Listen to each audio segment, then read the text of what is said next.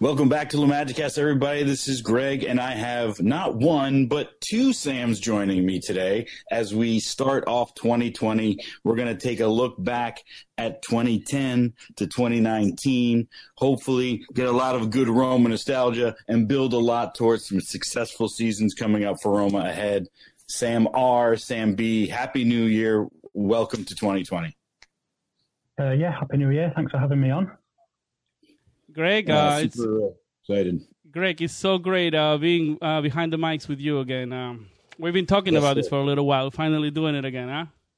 Yeah, it's definitely good to get back on here and continue working through the plans to push out LaMagicast as frequently as we can. And what better time to do it than the end of a decade, and we're in and around that 10-year mark for LaMagicast as well.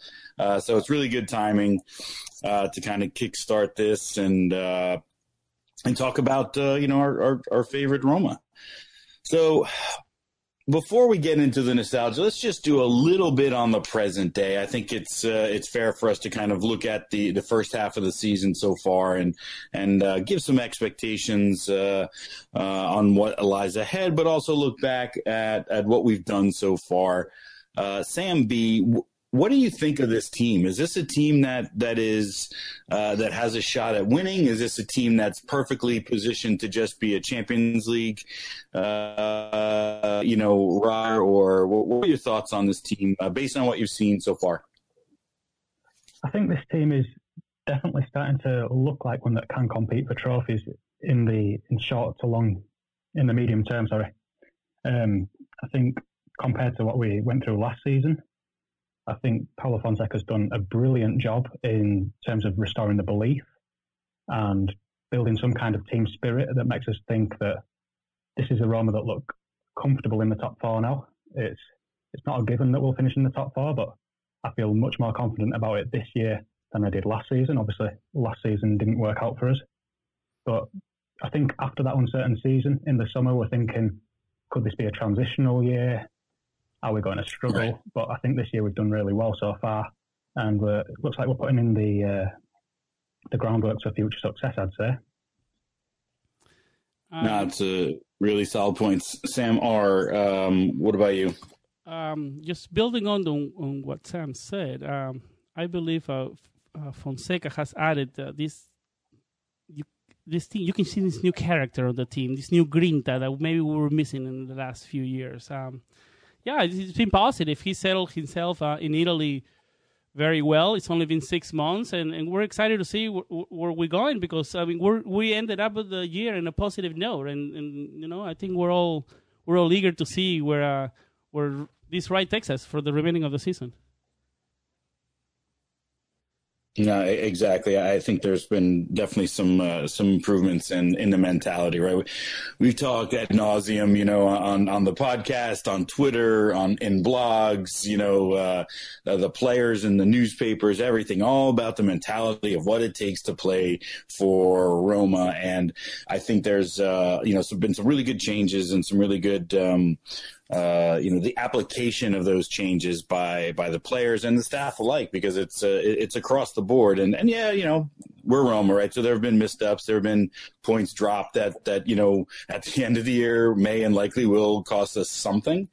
But I think, all the points that you both made, and I look at, the future, especially, Sam B, when you're talking about how it positions us for the future, and you start looking at the actual ages of some of these players, I think progress has to be a significant metric that we look at, right? Is the team better, tomorrow than they are today, right? And that's what I'm looking for. At the end of the season, I want to know that we're a better team at the end of the season than we were at the start. And then that leads us into the next season and the off season of just having to try and figure out, okay, what are the key pieces we need to get us to the next level, as opposed to going through, our traditional kind of overhaul of rosters.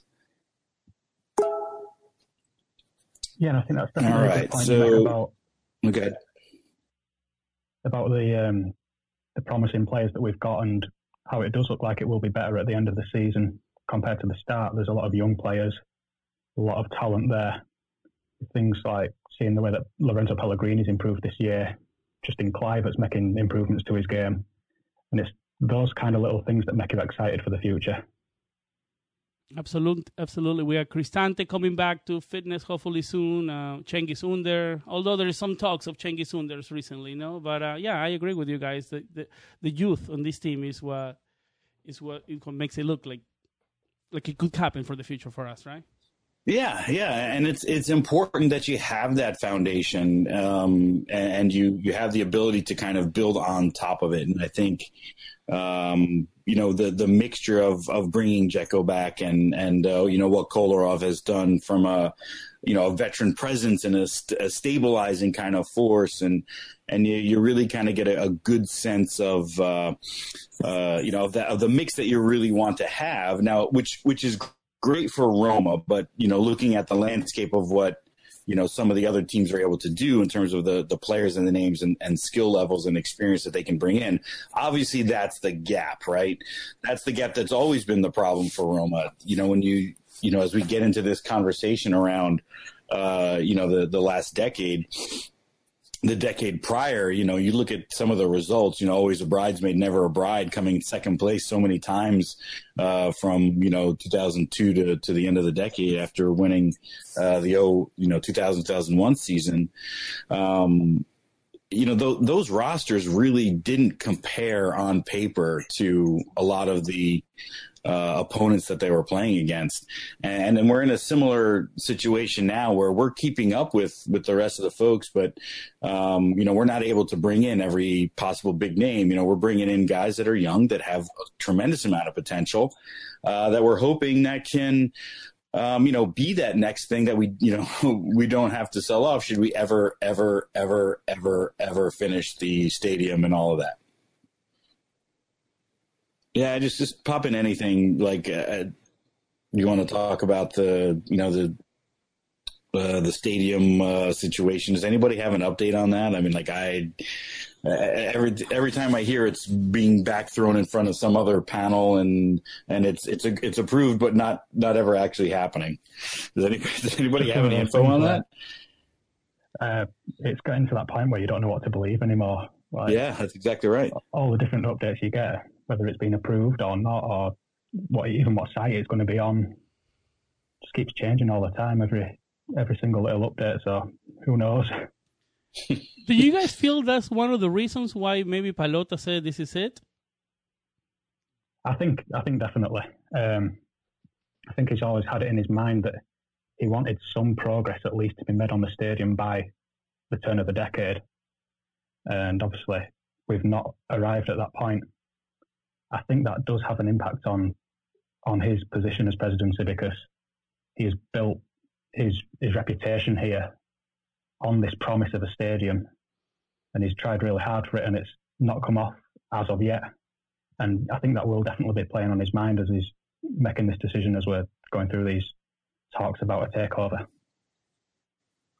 Yeah, I mean, it's kind of crazy, and I honestly, I wouldn't blame him, right? I mean, the whole plan was, as you mentioned, was built around getting that stadium built so that they could have a more equal footing from a financial position. But not being able to get that done and taken care of, then it's, we don't really have a choice when it comes to the end of the year in a lot of ways, but to move some players around.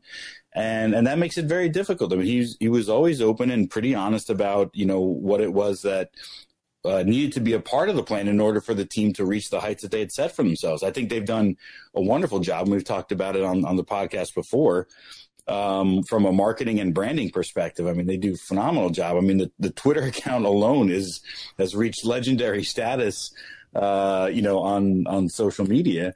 So they've done a really good job from that perspective, because they've done it before, right? This isn't their first rodeo with sports teams, so they kind of understand how to manipulate and move around in the space. But when you've got the biggest thing that you're counting on, providing the financial backing for, helping the team move forward and bring in the higher quality players in order to compete, right? I mean, they're bringing in these players that they have brought in who are good, and the team and the organization has done things that getting to the semifinals of Champions League with a roster that doesn't equal their opponents on the other side. I mean, it's amazing. But that's kind of been the draw and the problem with being a fan of Roma is they give you just enough to dream, but there's just not enough, on the back end to kind of see it through. And it's frustrating because you know how good they can be. But often, again, due to that either whether it's depth or just overall quality that they fall short. So Sam R., what do you think as the possibilities for moving on from Pelota, and does that improve our chances of getting the stadium actually built? Yeah, with the stadium situation, it's just a very tough one. Dan Friedkin, the Friedkin group, they should know what they're getting themselves into, right? Pelota won't be the first or the last to fall to the Italian bureaucracy or whatever you call it, right? Hopefully it happens. It's tough in Rome, In Rome, it's always going to be tough. I think listen, the only thing that I'm a little bit skeptical about is that Friedkin they don't really have a history, like you just mentioned, with Pelota, of running sports teams. I think they have their name on some of the Houston Rockets stadiums, some stuff like that, but they have not really managed a team before. And that's why I'm a little bit skeptical about it. But listen, look at the positive, right? What do you think, Sam B? I think it's always going to take time before we can tell how a new president, new ownership is going to act, especially when we're not sure about the history in sports. As you say, you've got to be a little bit sceptical, but at the same time, you don't want to judge them badly before they've even had a chance to prove themselves. I'd like to think that Friedkin coming in can carry on the negotiations about the stadium, and that he can show some kind of knowledge about the sport and make some good business decisions as well. But you can never judge it until they've had a good few years to actually prove themselves with the decisions they have made. If for whatever it's worth, according to Forbes, that Friedkin group comes with a deeper pocketbook than Pelota. I think you always wind up with the, but will they be allowed to use it, right? Like, who knows how deep Pelota could have gone, if things went his way. I mean, it'll be interesting. I mean, it's, I remember the first time around when we went through all this, it was all kind of exciting because we thought we were going to be, one of the big spenders, and we did all right. And Pelota's he's done all right. I mean, he has his detractors as much as he has his fans. And I met the guy once in Philadelphia when the team was playing there with some of our Canadian Roma fan friends and the Roma Club Philadelphia guys. And he's funny. He's very direct. He's very honest. And he was telling us about, we were talking with him about when can we get better merch available in the US? And he went off for about like 5 to 7 minutes on Nike. And how, like they said, no one's going to buy our stuff. We're not going to provide, put it in the stores. And, it's like, we've been selling this bleep out, left, right, and center, and they won't bleep and listen to me. And, it was funny, like, just to hear him be so, like, I mean, we're 3 random guys in the hotel stalking the team. And he goes in to tell us, the inner workings of Roma and Nike apparel. I honestly believe that he had all the best of intentions and felt like this was a great opportunity financially for him and a way to help the team. And, it'll be interesting to see, what somebody else comes in and if they run into the same kind of roadblocks that he did, because, deeper pockets may get us, a better player here, or maybe prevents us from having to sell, if FFP doesn't come into play. But it's always going to be, much more about the system than I think the people trying to run the team, the system in Rome, that is. And from what we hear, the new group is going to leave everything in place as it is right now, right? That's as much as I've been able to gather, but I'm not quite as probably up to speed on it as you all are. Yeah, it's been hard to keep up with everything recently. But yeah, as far as I'm aware, yeah. And Sam B, what if you've been working for the site for a spell? Is that true? Is that correct? Yes, it Am is. I remembering that correctly? Yeah, that's right. Tell us what that experience is like, working with the Roma site and writing content. It's been amazing for me because they actually asked me to do it. That's great. Rather than me proposing to them, but they asked me to do some regular columns about the women's team, which I think it's important for everybody to support all aspects of the club. So I've taken the opportunity on and really enjoying that, writing regular reports for them as well. And then also writing every now and then about the men's team.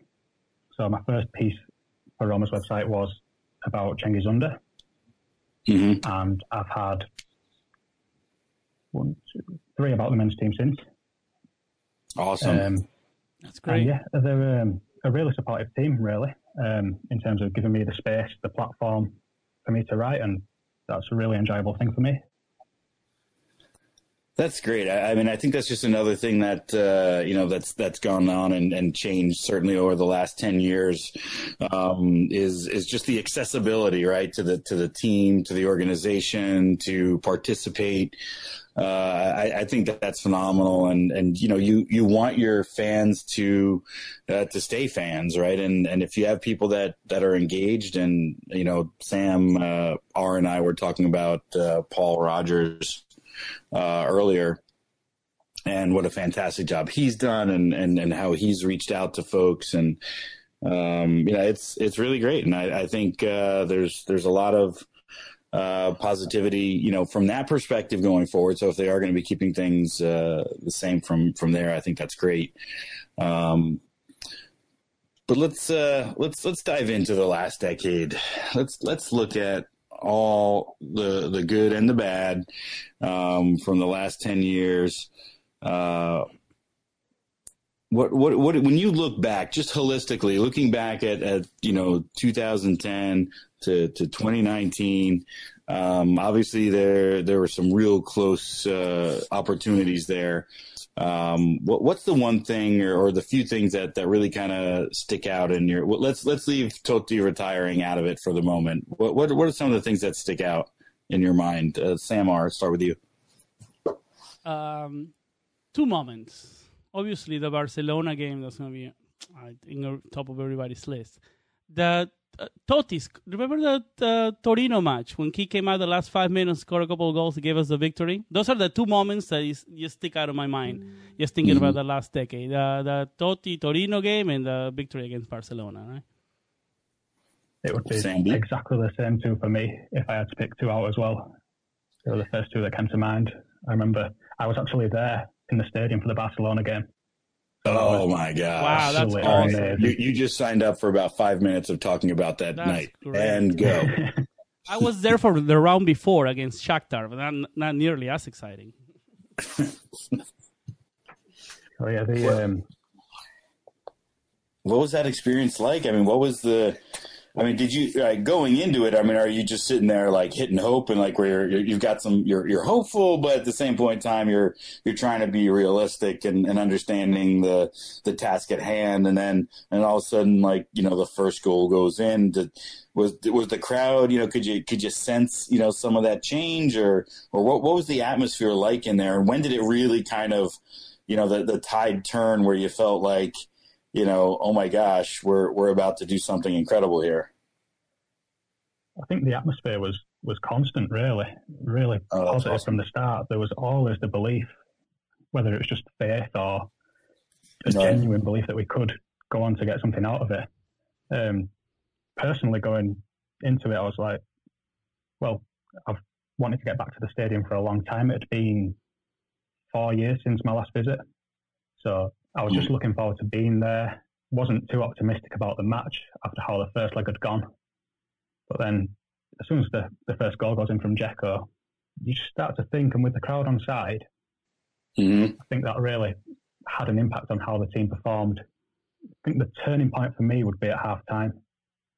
We were only 1-0 up by then, but I just felt, you could feel at half-time there was something around the stadium. I don't know how to describe it, but you could feel there was just that sense that that Rome could get something out of this. And obviously we all know what happened next. It was just an incredible experience. Right. Yeah, after the penalty, that the Rossi goal, that's when for me it was like, whoa, this might actually happen. Yeah. Yeah, I mean, it really was something special, and I didn't get to watch the game live, and so I was extremely disciplined with my social media and friend notifications, and people just like, banging up my phone, and I watched it, later, and I think because it was delayed and there was so much, stuff flying back and forth that I was trying to avoid, that it just seemed almost surreal, like it wasn't actually happening. But and again, I'm still hoping the entire world, of Roma fans or soccer fans or football fans are either in shock and upset or in shock and delighted by this result. And I'm just starting the game, pretty much at that point. And,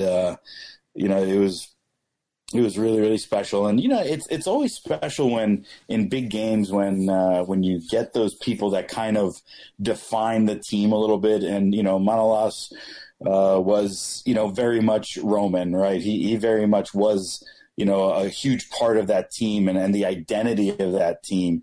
And it showed, right? And it showed in his celebration. And so that's why one of my moments when I look back at the last 10 years is the Balzaretti goal, when he just bursts into tears and cause it's like he's realized what he's done. That was the derby right after the Coppa Italia final loss, right? That was the following derby. Yes, I think so. I'm not going to actually throw down and say it's absolutely that match. I don't quite remember, but just like that feeling, right? That emotion, and just everything that comes out of playing for this team and doing something special. He was not a long tenured player, right? Like you say, he's barely been on the team, but he understood in the moment against that team, for this team, what that means and how special that is. And another one that I have is the goal De Rossi scored in Garcia's first match, right? Very slow game, terrible. Against Livorno. That's the first game after the Copa loss, right? So, or for that new season, and just it was a terrible game. Like, that was honestly, the start of the run too. Remember, point, I think that's when we won 10 straight games. Remember, to start that season. Started it. Yeah, that started it. Yep. But it was so slow. Start of the game, and it was a new coach. We had a lot, some roster turnover, and nobody really. I remember Lamela was on the bench, ready to go to Tottenham. Yeah, yep.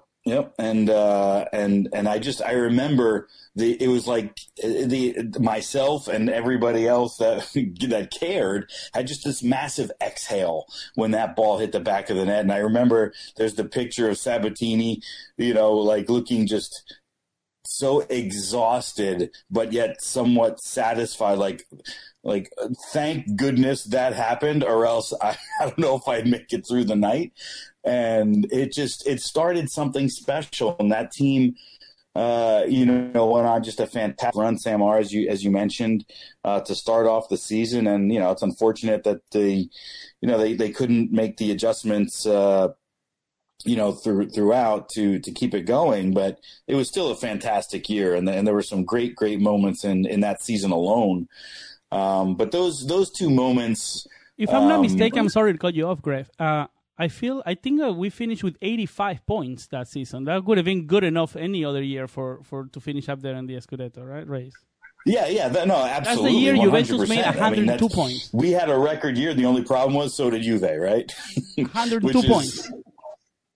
What's that? They had 102 points, Juventus. How do you compete with that? Yeah, exactly. So, and that's just Roma's luck, right? That's just what we sign up for when we're a fan of this team. Is even when they go out and break all sorts of records, there's randomly going to be somebody else out there that's going to do it just a little bit better.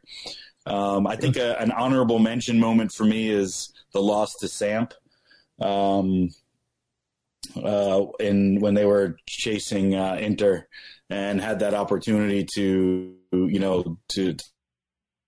hold on there at the end, and that's obviously memorable on a down note, but it's still an indelible moment for me for when I look back at some of this time frame, because that was just a bitter pill to swallow. Oh, yeah, that's one of the toughest ones to swallow. Remember, we had a rule of not talking about it on this podcast. We're going to break that rule just because of the decade. Well, we're going to break it just for remembrance sake. We're hitting a little nostalgia here, and it's just something that when I look back, I remember. I mean, to be fair, I remember the Luca Toni goal, almost as much. So. Yeah. Oh my goodness! What's another low point of the decade? The Coppa Italia final, right? That loss. That's another big one for me. Yeah. May 26, 2013. Right? See that one I just completely put out of memory. That one's a rough one. Yeah, for sure. All right. What about you, Sam B? What's something that's not necessarily on the positive side, but that every once in a while, you'll see something that reminds you of that, and that just, makes you want to go find a garbage pail and throw up in it. I'd say the 7-1 against, there's been the one against Bayern and the one against Fiorentina last season. I'll talk about the one against Fiorentina because that was painful to watch. We were in such a bad moment. Mm-hmm. We'd lost by big scorelines before, but it had always been to really strong teams, the likes of Bayern, Man United. Yep. So to lose to the Fiorentina team that were struggling at the time themselves, that felt like that game was never going to end. That they were never going to stop coming at us and stop scoring. I think that was a really painful one to watch. That Fiorentina side was nothing special.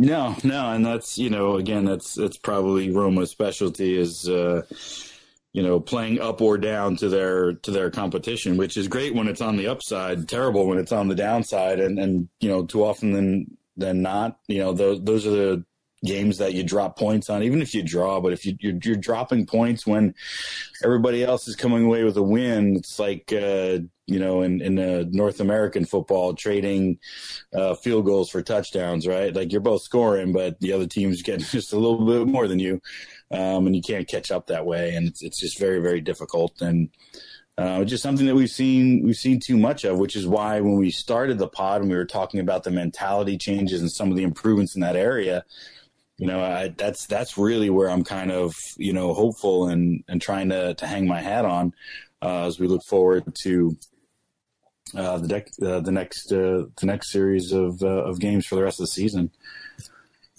Who's your well, first of all, is who's your player of the decade? And if it's Totti, let's think of another one. Sam B, you wanna take this one first? Yeah. You'll have to give me a minute. I'll have to think. Too many players. Yeah, that's another problem with being a Roma fan. I'll take this one fair. For me, it's no doubt about it. Just Edin Dzeko. That's a very good choice. He got here at 2015. Yeah. His first year wasn't great, but then he took off, and he's been leading this team since then. Yep. Yeah, I don't know that I can find somebody that I would disagree with, or that I would pick in a larger favor over Dzeko. I think he had, there was definitely a lot of concerns. I'm fairly certain on a pod we were like, he's not the guy we need, but he's come in and reclaimed form and done a great job. He showed a desire and a willingness to stay here and to be here, which I think is super important for any team, of course, but certainly for Roma, and I think that's a great pick. I think Dzeko's always stepped up when we've needed him the most. So he's had a lot of good times and some bad times. But whenever the pressure's on, whenever we need a focal point, he's always been there. And I think that's why, as you say, he would emerge as the player of the decade, because for the 5 years that he's been here, he's always come up with the goods when we needed them and carried us through to get those results. Yep. Where, historically, for his entire career, that would always have to be number 10. And even in, the waning, years of his career, I mean, like Sam R just talked about with the Torino game, I mean, there was a stretch there during that season where he was like super subbing the crap out of every game. In Spalletti's last year there, where he would come in and do just something magical. It was like 3-4 games in a row, I think, where he would come in and just, do something to do it. But you need more than that, right? For so many years, they relied on him and were waiting for him to do that special thing that he does. And so the fact that there's a new person that's providing that same kind of play to a different degree in different ways. But Sam B, as you talk about, always coming up with the goods at the right time, being in the right place. Sometimes it's starting the comeback. Sometimes it's finishing the comeback, but he's always responsible. And he plays his role extremely well. He holds the ball up. He makes the defenders come to him. You have players like, the wingers that have come up and done really well, and some have moved on, but some have stayed. But largely because of the fact that they've had that center tent pole that the entire offense can kind of revolve around. When you have somebody of that size and the skill level that he does have, as a defense, you have to pay attention to that. And so that gives everybody else just more room and time and space to do what they do very well. I remember in an interview that Gianluca Mancini did recently, the fan Q&A when he did with the club website, he actually said that for him as a defender, the hardest striker he's played against is Dzeko. And it's just an example of how difficult he is for opponents, because as much as he is a target man and he can hold the ball up and he does that very well, he's also someone who drifts between the lines. He's not an out-and-out number 9.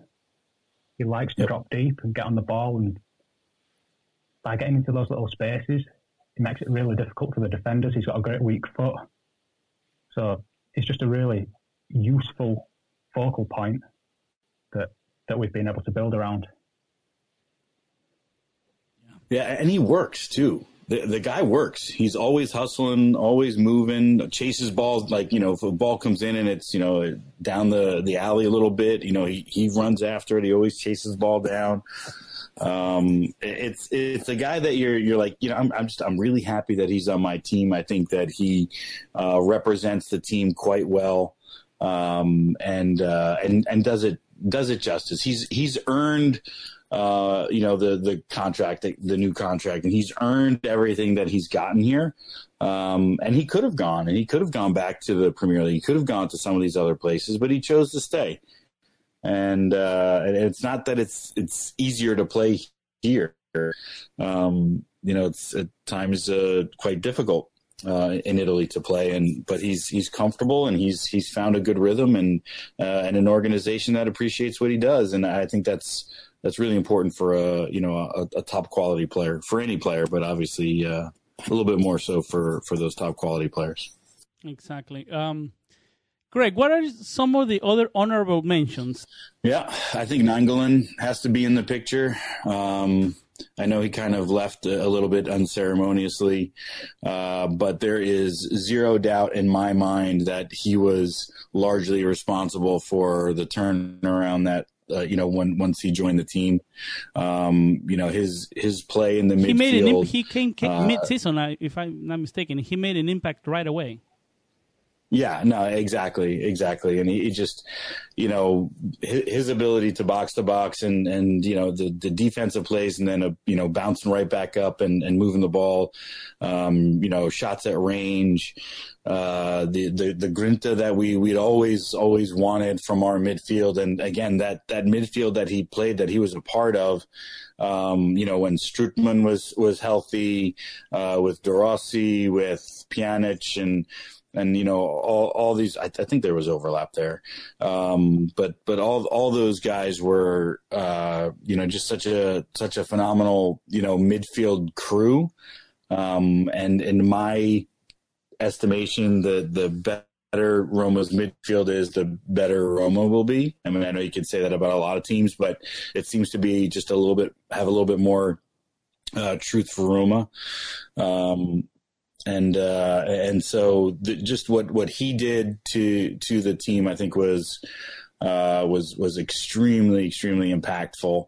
I think Manolas, like we talked about earlier, was a guy that played a lot of seasons, became, they become Roman, right? Those two players, they became Roman during their times here, and basically took on anything and everything that we would expect from a player that plays for Rome. Those are just a couple off the top of my head, but I'll let you both kind of chime in with some additional players that you think about. I think if we're looking at people who maybe had a short-term impact and they won't go down as legends in the way that Dzeko will.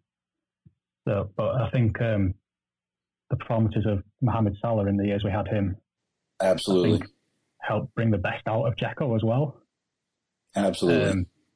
I was always really excited for that signing as soon as we saw the pictures of him in training with us. Because remember, he'd played against us for Fiorentina the year before, and he'd torn us apart. And then to have him come in, he made a huge difference. As I say, linking up with Dzeko and everything. So it's a shame to see him move on after 2 years, but I think we didn't really have a realistic chance of keeping him. But he was probably one of my favourite players to watch in the decade. For me, also, Kolarov, Alexander Kolarov deserves a mention here. He's been stellar since he came to our team. I know he has a past. He wore the other colors in the past. Yes. He's come over here. He has 112 appearances, 17 goals, 18 assists, and he's been a big impact. No, I mean, you can make the argument that maybe defensively he hasn't been up to par lately, but he's been instrumental for Roma. He's got big wins. He's got big goals for us. No? He's been doing it for a couple of years now.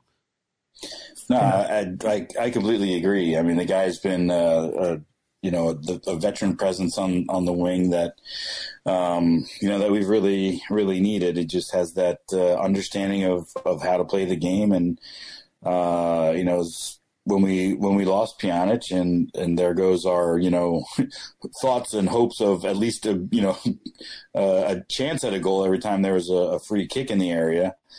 He came in and once he arrived and put that danger back in the game, and he's been phenomenal from that perspective. But he's really good at crossing the ball. He's good at controlling the ball. Again, it's just a veteran calmness about the way that he plays the game. And yes, there are defensive miscues. I think there's very few really good going forward fullbacks that are like exceptional on the back end as well. And I think he's been more than serviceable in that regard. There are times where his age kind of probably gets the better of his positioning. But by and large, he's been fantastic joining the team, and we're probably forgetting like 9 million great players that have played for Roma over the last 10 years. Because again, the list is quite extensive. But now, I'm just trying to make it.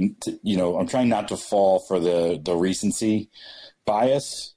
And trying to think of some past players, somewhere, along the lines of Salah. You also have, oh Christ, now I'm fucking, I'm brain farting here, but Alisson, Alisson was a phenomenal goaltender, for his time with Roma. Really kind of kept us in a lot of games that we probably didn't deserve to be in, until we, started to right the ship. And then, it's, again, you look at these players that there's a reason why they moved on, right? Because they are, of that level, of that skill, of that quality. And we would love to be able to keep them, but, there's bigger paychecks, waiting them out there. And it's unfortunate. But, for a 1 year, it was 1 year. Well, he was. Well, 1 year starter, 1 year backup, right? But on that starter year, I mean, he was truly world class. He probably himself, he got us 8-10 points by himself, single handedly. Yeah, yep. I don't know if I remember him making a mistake at all in that season. Just every game. Yeah, it really was amazing to watch, but that I think one of the things that that gets missed a lot is that you what that does to the players in front of a goalie. Your defense gets more confident, and the communication starts to improve, and all of a sudden, that you're starting to build the team, out from the back, which is kind of what you want, right? You don't want to be so top heavy, because the entire game's not played up there. So you could start to see the confidence and the improvements of the players around him. And I think like an Emerson Palmieri kind of player, was coming off injuries and was like, he might be pretty good. But gets in and around some of these teams, and the team starts playing well, and then you start to see, exactly what that kind of confidence does, knowing that you have this absolute rock behind you in net. And I think that I don't want to, understate that point for the team. Yeah. Do you guys get a chance to look at the Roma's 11 for the decade? I mean, some of the names that we've been using, right? I'll go over there really fast. We got Alisson Becker in goalie. The 4 defenders are Kolarov, Marquinhos, Manolas, and Florenzi. And the midfielders, we have Ninja, Nainggolan, Daniele De Rossi, Emilio Pjanic. As forwards, we have Edin Dzeko, Francesco Totti, and Mohamed Salah. I couldn't make the argument that El Shaarawy might have been there as well, huh? I don't know. Looking at the numbers... Over who? Over Salah, maybe, but Salah's impact was very big. But looking at the numbers, I actually have him in front of me. El Shaarawy had 40 goals, 25 assists on his time in Rome. Salah had 34 goals, 22 assists. El Shaarawy had more goals and more assists. That's something. Yeah, but in half the time, though, right? Well, Salah had 83 matches. El Shaarawy had 102. 20 more matches, yeah. Maybe another season. Yeah, I mean, I think he was. I mean, if we really think about it, he's the reason we're in Europa League at least this year. He was big last year. Yeah. That's the difference as well between when we're talking about someone like Salah, who performed well in a successful Roma team, and El Shaarawy, who last season, it wasn't a successful team that we had, but he stepped up. And his goals, as you say, were valuable into us getting into Europe. So that's a great point. Quality wasn't as much over the time. He definitely earned the sense of appreciation, I think. For sure. Yeah. What do you guys think about Marquinhos making the list? For me, it was hard. Because he was only here 1 year, right? I mean, the only exception maybe Alisson, because he's truly world class. Marquinhos really good. You could have made the argument that Benatia could have been there also. maybe Leo Castan. What do you guys think? I would definitely have picked Benatia over Marquinhos. Yeah, it's a solid argument. I mean, just more time. I mean, he was the reason that we, defensively, that we had that great streak and start, and we're such a dominant defensive force. His anticipation, like, say whatever you want about, the final third when, he's playing deep and all that. He was fine. He was very good in the air as well. Greatest anticipation when they're pressed up and they're standing above the box. And he's preventing the plays before they get started. And I think that's been one of the things that the team has missed the most since he left, and why defensively the team has not been, overall as good as that team was. And now he had the perfect complements in, Marquinhos and eventually Castan, but with De Rossi also, remember forming that triangle? That was so great. Yeah, and it just so you have that kind of the right. It's the old Herb Brooks line, and I've probably used it 1,000 times on this podcast. It's not the best players, it's the right ones, right? And they had the right ones in certain positions, certain places, certain times. You'd love to be able to sit there and say, all right, give me the defense from that team, the wingers from that team, the central midfielders from that team, and the up front from this one. Obviously it doesn't work that way, but I think Benatia was just incredible, and I was personally crushed when we lost him. Yeah. He went in a bad way. Also, he left. Exceptional, in terms of like center backs for Roma during the last 10 years. Yeah. But for the most part, we pretty much agree on that 11. Maybe Benatia. Let's talk about the large elephant in the room, our right back situation. We had one good one year. Was it Maicon did well? Well, that was the season, the pre-World Cup, remember? What's that? That was the season for Maicon, the 13-14, the first season of Rudy Garcia, the pre-World Cup. Listen, I don't care why he was good, as long as he was good. But I just think that we have yet to. I feel like we had one good one year or a couple years that was not him, but that has always been a rough spot for us. So much so that Florenzi had to, originally it was injuries, but basically changed positions to play there. Cassetti, if I'm not mistaken, started the decade as right back, right? Yes, he did. Yeah. I think he stayed until about, was it 2012, I think? Yeah. I don't know that you think of him necessarily for this decade as much as you would the first run of Spalletti, where he had his, largest amount of success. But it just always seems to be we can't find the right, person. I mean, I'm not going to talk about that one guy we got from Torino at all. That was an absolute disaster. Bruno Perez. He's back in the team right now.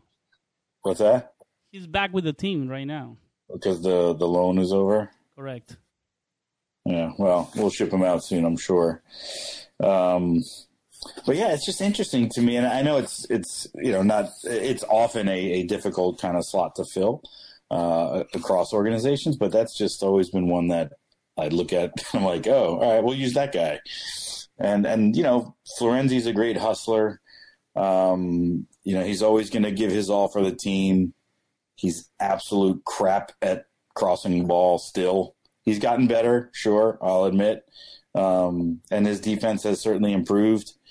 So I guess he's serviceable, but that's not really inspiring when you're putting together a team full of 10 years worth of players at one position. Right. If he's the right back of the decade, then yeah, Yeah, so I mean, am I being overly? You guys correct me, or agree, or whatever. Am I being overly harsh here, or not just on him, but just on our right back situation and overall for the last 10 years? I think the reason he's got in that team of the decade is because of the lack of competition in terms of, as we say, really no, I agree that he's area. probably our best option. I'm just sad that he's our best option, I guess, if that makes sense. Yeah, absolutely. I think his skill set still isn't suited to being a fullback. I think the main things you want him from a fullback these days are good crossing and good defending. And those are two of the weakest areas of his game. But he's got something about him. Yep. He always brings his passion. So he deserves to be in there in some ways, but obviously that is probably the weakest area of that team.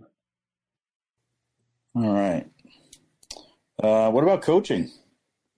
That's a good one. Did they do coaches on the official site? I think they named Ranieri, if I'm not mistaken. Yeah. Oh, yeah, they did. They did have it up there. Do you agree with Ranieri? Oh, man. This is a tough one. That we got. What do we got? We got Di Francesco's first year, the magical semifinal run that we talked about. We got Rudy's first year in Rome with the 85 points. We got Ranieri coming back and saving the team a couple times, the beginning of the decade, at the end of the almost decade. Winning it, right? And almost winning it. Yeah, correct. This is a tough one. Spalletti had a good run. The second, he wasn't... Not as good as the first time around, right? But well, he wasn't a part of... Yeah, the front end, he wasn't... I think he was out already, and that was what led to the Ranieri run. And then the second run was only, it was short-lived. Man. Yeah, this is... Anyone want to vote for Zeman? No one? Okay. I still love the kickoff when everybody's on the front line to start off the game, and just everybody just started barreling forward. Yeah, that's right. Hey, there's no way this could hurt us. Yeah, that's a tough one. That is a really, really tough one.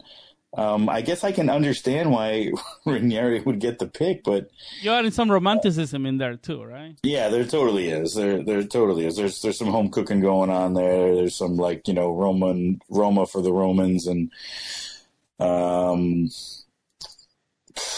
yeah. I mean, maybe just for what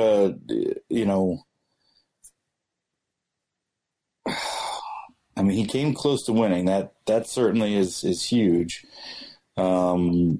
Garcia is, and Di Francesco are kind of the same, right? Di Francesco is like Garcia light, right? New thoughts, new ideas, new coach. Good year, not great. Good, very good year, very solid year. Looking to build on it the next year, but everybody pretty much figured out what they're doing, and then yeah, they couldn't build on their previous year to adjust, right? Garcia had a phenomenal first year, record-breaking first year, but basically last third of the season that year, and certainly all of pretty much the next year, they just couldn't adjust, didn't adjust.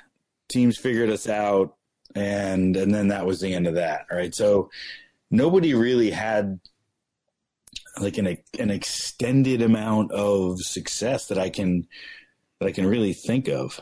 I mean, who got the closest? It has to be Ranieri, right? Yeah, I think he was the closest, which ultimately may be why he received the votes. And I mean, I don't hate it. I don't hate that he got it, but it just. I always have a tough time thinking of him as like our everyday coach. He's always the guy that just kind of comes in and fixes our crap and helps us out when we need to. It just happened to be that not only did he do that, the one season he got us pretty much as close as we've been. Certainly looking at the last 10 years. Correct. I'm going to take Ranieri. What do you think, Sambi? I think for me, what works in Ranieri's favour is the fact that he had the two spells, both within this decade, that showed different kinds of Roma, different styles, and in similar circumstances in some ways, but he always had to deal with difficulties.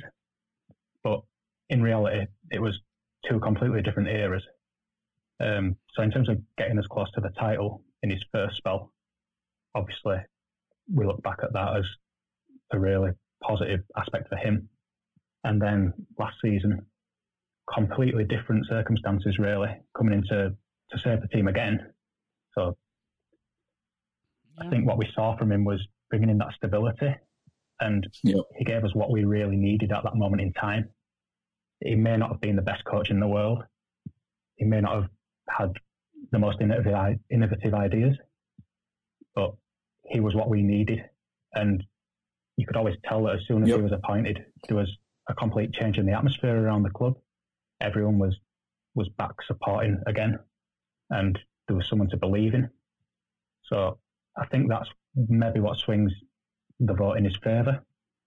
As mentioned, the other coaches in the decade, they all had equal moments of good and bad, which is probably what costs it for them.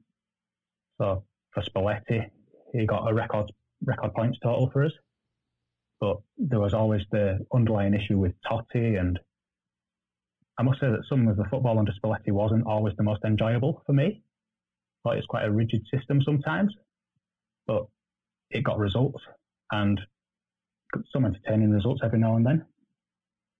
Again, for Garcia and Di Francesco, similar. They had building on projects for the future, but there were some flaws in their tactics and things that it cost it for them. So for me, Ranieri edges it because he kind of like sandwiches the decade. He was there at the start and the end with a huge gap in between. And you know, the thing is, it always seemed like it was a thankless job too, right? Like nobody really ever appreciated him or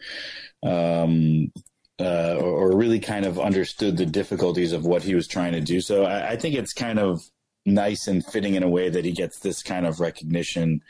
I was over the moon when he finally got his championship with Leicester City, and that was really kind of great for him. It was nice to see the nice guy get the win, I guess. Definitely one of the most famous underdog stories that we've seen across football, or any sport in this decade that's just gone. And as you say, that's absolutely not many nicer people that it could have happened to. All right, what about, we'll see if we can pull out biggest bust and success signing.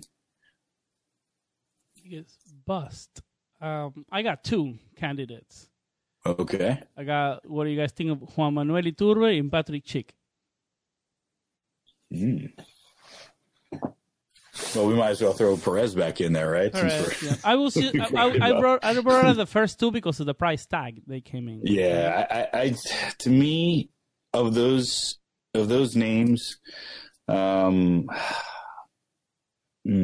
a tough one. It's hard to pin something on when you have expectations that are larger than maybe necessarily the player was capable of reaching.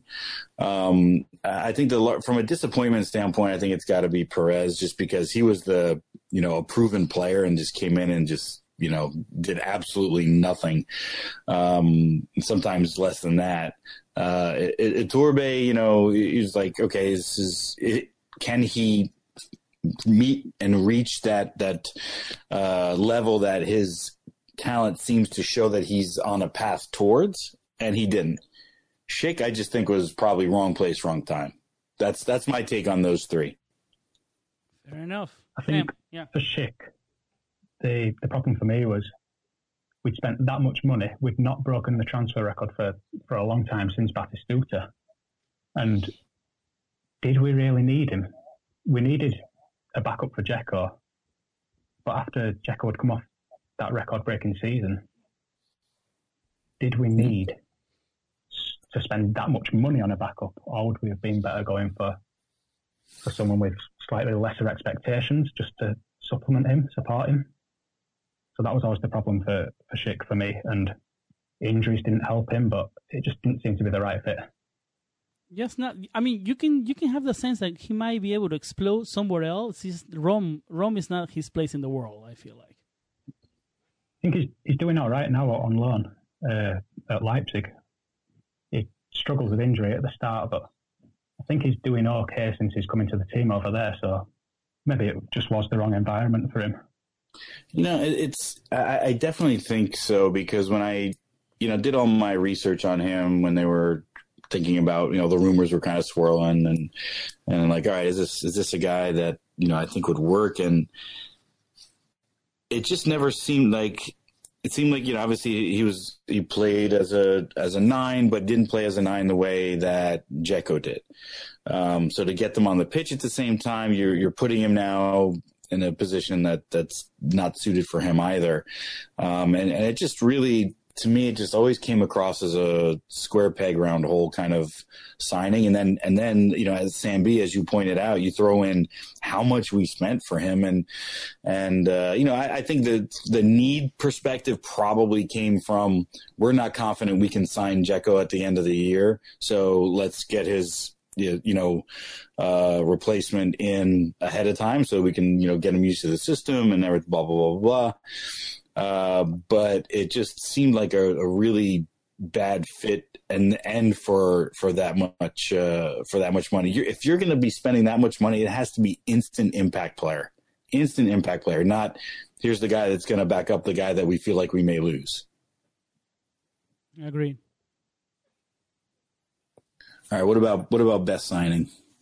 I mean, there's a lot to choose from, and a lot of them are going to be the players that we've already talked about, as far as, the team of the decade and things like that, because a lot of them were transfers. Yeah, I'll go back to Edin Dzeko and everything we said. That's fair. For me, if we're talking about best signing, then I think we've got to look at Alexander Kolarov again. I think what was the price? €5 million for the return we've got. Yeah, from a value perspective, that's a good point. Great point. The quality he's shown over the years that he's been with us, and the way he got the fans on side despite his past early on, and every time he steps onto the pitch, he'll give everything. So from a value point of view, I think that's probably the best value for money we've got. Yeah, no, that's an excellent point. The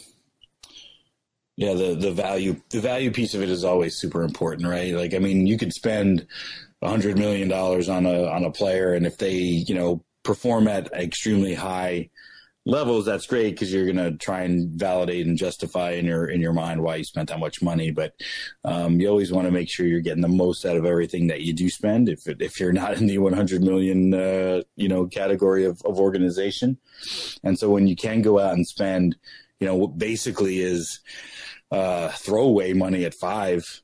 And you get the return that you do, that kind of return on investment is just, every, general manager, sporting director, whatever title you want to give them's dream is to be able to, whether it's a diamond in the rough, that nobody knows about, whether it's a reclamation project for a player that, has been down on their luck or had some injuries, they're trying to make way back, or whether it's, Kolarov, who, had seemingly aged out, so to speak, of Man City, and wanted to come back to Italy, or we enticed him to come back, however it worked out, I don't recall, but you look at that kind of value that he's produced, and I think, Sam, you hit the nail on the head with talking about how much effort he gives. I mean, he plays as if he's, a 22-year-old, with the same fire, same intensity, and the same reason why we hated his effing guts when he played for the other team. So,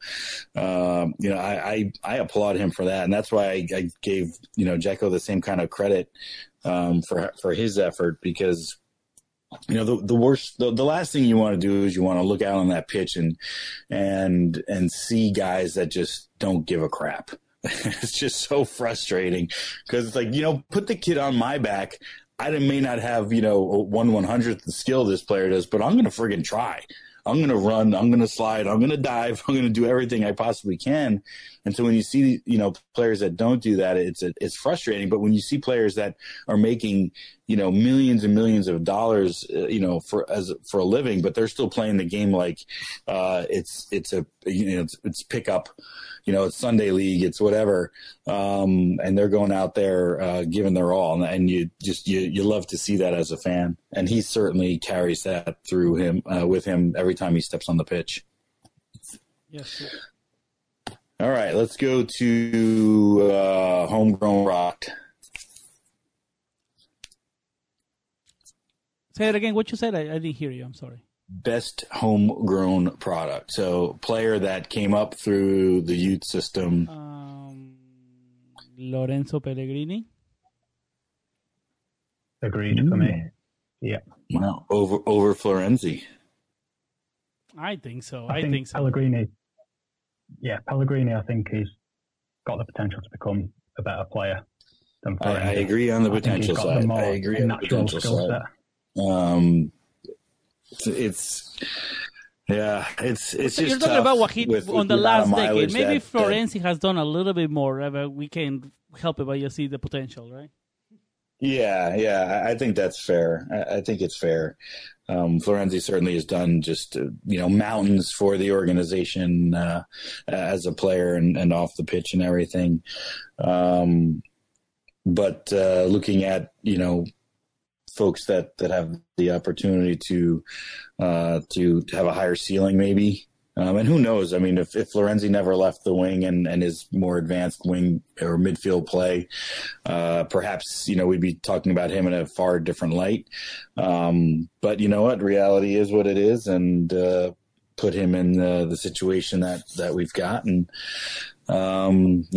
Pellegrini it's hard to not notice the leaps and bounds this kid makes and is making, certainly year to year, but it's almost week to week. You can see the confidence and just the understanding of how the game needs to be played and what's his part and all of that is really great to watch. And certainly from a certain perspective, the same thing with Zaniolo, who has a lot to learn. I know he's not our homegrown player, but you can see that same kind of like, okay, I did this thing once, I got away with it, and it worked. I can't do that, every single time. Teams are starting to pick up on my play. I need to do something different. I'd say in this first half alone, Zaniolo's, made the effort to switch to his right and push the ball across the goal mouth probably more than he did all of last year. So that's just one thing that he's kind of learned, and that just makes him so much more dangerous because now teams have to think about all the different ways that they have to guard against him, and that obviously opens things up for Dzeko in the middle and for whomever else may be coming in late. But Pellegrini, I think, is a solid pick for sure.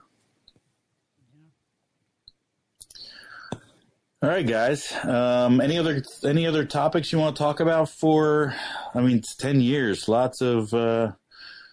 a lot of things that we've talked about, players, moments, transfers, coaches, anything, do you have like a specific goal? I think my favourite goal would have to be the one that Dzeko scored against Chelsea, the volley. That's always going to stand out in my mind as just a moment of sheer brilliance that changed our outlook on that game as well. Because I think were we losing at the time when he scored that? If I remember rightly. And I know it was either I think a tie or a go ahead. I can't remember which, but it was certainly like massive impact. One of those moments where you start to think you can get something out of a game that maybe a lot of people don't think you can. And I think it perfectly embodies Dzeko as a player. And with what we were talking about earlier, about how he steps up when we need him. And I think that was the pinnacle for him. And in terms of goal scoring, just brilliant to see. Such a great moment of quality on his weaker foot as well. Yep. For me, one that comes to mind right now is the rocket from Totti to beat Buffon in February 2012. Yeah, that one was in my head as well. It came from a set piece of Pjanic that didn't make any of the thing. The ball got right on the feet of Francesco, and he had a rocket. No chance for Buffon. Yep. And the Olympico, Yeah. Oh God, it was gorgeous, and it was, obviously another huge game, game changing moment. Just an absolute laser beam. from outside the box, and just, the celebration was certainly legendary. The entire team kind of, running over, and no selfie, but it certainly was a fantastic moment. I talked about the Balzaretti goal already. That was amazing. The selfie goal itself too was phenomenal. Yeah. I don't know what else. I think the Florenzi goal from the halfway line. Yeah, that was definitely memorable. He had a couple, Florenzi. Didn't he have another one where he had a bicycle kick against Genoa too? Yeah. He did have a bicycle kick. Yeah. I think there's just it's tough to kind of separate like the goal and the moment, because they're usually kind of tied together. Like the goal is memorable for the strike or the execution, but also you get like a multiplier added on top of it when there's a significant impact kind of laid on top of it, and there's just so many wonderful moments that have happened over the last 10 years or so. My goodness. A tremendous amount of things to be kind of really happy about with what this team has produced. I know it's pretty bad, because I know there's probably thousands of players and thousands of goals and thousands of moments that we're forgetting. But I think that's part of the joy, just looking back and saying, yeah, there were some lean years in there. But at the same point in time, there were some really, really great times where Roma allowed us to dream just a little bit more. That's what they do. That's their specialty. Yeah, for sure. All right, guys. We can wrap up here if you want. We can take a stab at, our thoughts on the last half of the season if you want. It's up to you guys. Where do you want to take the pod for now? We've been recording for a while, so Sam R's got a lot of editing to do. We can finish it up a little bit. Sam B, how do you see Roma for the next 6 months to finish up the season? I think going into the next 6 months, I think we're looking at a Roma that are competing on 3 fronts still, which is great to see.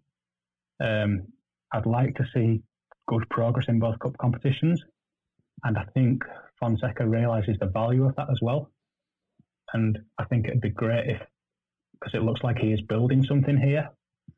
I think it'd be great if he could tick it off, make a great start by winning a trophy. Much needed silverware around long here. Awaited. Whether it's possible or not, just to see us go far, maybe reach a final at least. I think in the league, we need to keep going in the same manner that we have been doing so far, grinding out results and starting to see a little bit of flair come through as well in many of these games. I think depending on what happens in the transfer window, I think we've got enough reasons to be optimistic. The start of the season's been great, and I think it's only going to build on from here. Yeah, I don't see there being a big shake-up on this transfer window, this winter transfer window. I think the whole team is pretty much set. I think if we offload some players, we might bring some refilling pieces, but I don't think anybody such a big name or such a big star is coming this winter. I think no, it's always just minor changes in January, isn't it? But I don't think we need to change much either as well with the way things are going at the minute. Yeah, I agree. I'm same with Sam. I'm very optimistic of what's coming. We're competing in 3 fronts. We have Coppa Italia later this month against Parma. We got both Torino's teams coming into the Olimpico for the next couple of weeks, so it'll be an interesting month too. I'm just looking, like I said earlier, I'm just looking for progress. I just want to know that the team is moving in the right direction, and I think if they do that, what the both of you talked about will likely happen, right? So, but I want it to seem like Fonseca is progressing and understanding the team and the players and the system and the league. I want the players to continue to grow so that we can, at the end of the year, be talking about how much even more growth Pellegrini has had, along with everybody else. And just that there's it's the building blocks. Like, I don't need this to be the year for Roma. It likely will not. But I want it to be the thing that I am so excited about next year. Right? That's the thing. I want there to be less question marks at the end of this year. That's the biggest thing. If we can have limit and mitigate the number of question marks we have a known quantity in terms of talent. We have a known quantity and quality in terms of roles and responsibilities, system, and excuse me. And then it's just about, let's figure out what are the gaps that we need to plug in to get us to that next level. If we can end the season and that's the position we're in, I think that will be equaling a successful season for Roma. Agreed. You said it all. Agreed. Sweet. All right. Well, I think that's going to wrap it up for this edition of La Magicast. I want to thank the Sams, as they are collectively known, as of 3 seconds ago, for popping on. Sam Bannister, right, Sam? Did I get that right? Yeah, that's me, yeah. Okay, perfect. So I'm like, wait, am my mind going nuts here? Sam Bannister, why don't you tell everybody where they can find you outside of asroma.com, of course. What are your socials that people can track you on and find your Twitter exploits? So you can follow me on Twitter at sambano1. And also I do have my own website about Roma, which is called giallorossiyorkshire.com. That also has its own Twitter account at Roma Yorkshire. So you can follow those websites and me on Twitter for more opinions about Roma and everything. I'm trying to react to a lot of the matches and I'm doing some videos as well. So if you like that sort of thing, then you can find me over there. That's awesome. That's really great, Sam. Thank you. And Sam R, where are you at? I'm on Twitter. I'm not the most active person in the world on Twitter, but I'm on Twitter. Samuel Rubio 99. That's how you find me. Yeah, same. I used to do the whole Twitter thing. Now not so much, unless it's about Call of Duty. Super great. But Greg C9 and at La Magicast for the podcast, where we hope to be popping out one a month, I think, Sam, we were talking about. That's the plan. To provide you, more continued analysis and stories and nonsense and tomfoolery that we normally bring here on La Magicast. Some new guests as well. What's that? New guests also we'll be having, hopefully. Oh yeah, lots of guests, lots of new guests. We're gonna try to get some of the old guard back in with Julian and Alex to join us. Sam, you're always welcome here. So when we know we're going to be recording, we'll reach out, and if you're available, we'd love to have you back. We're the more the merrier. We're trying to keep the train going here as we kick off 2020. Looking back. 10 years of AS Roma. Ciao. Ciao. Ciao.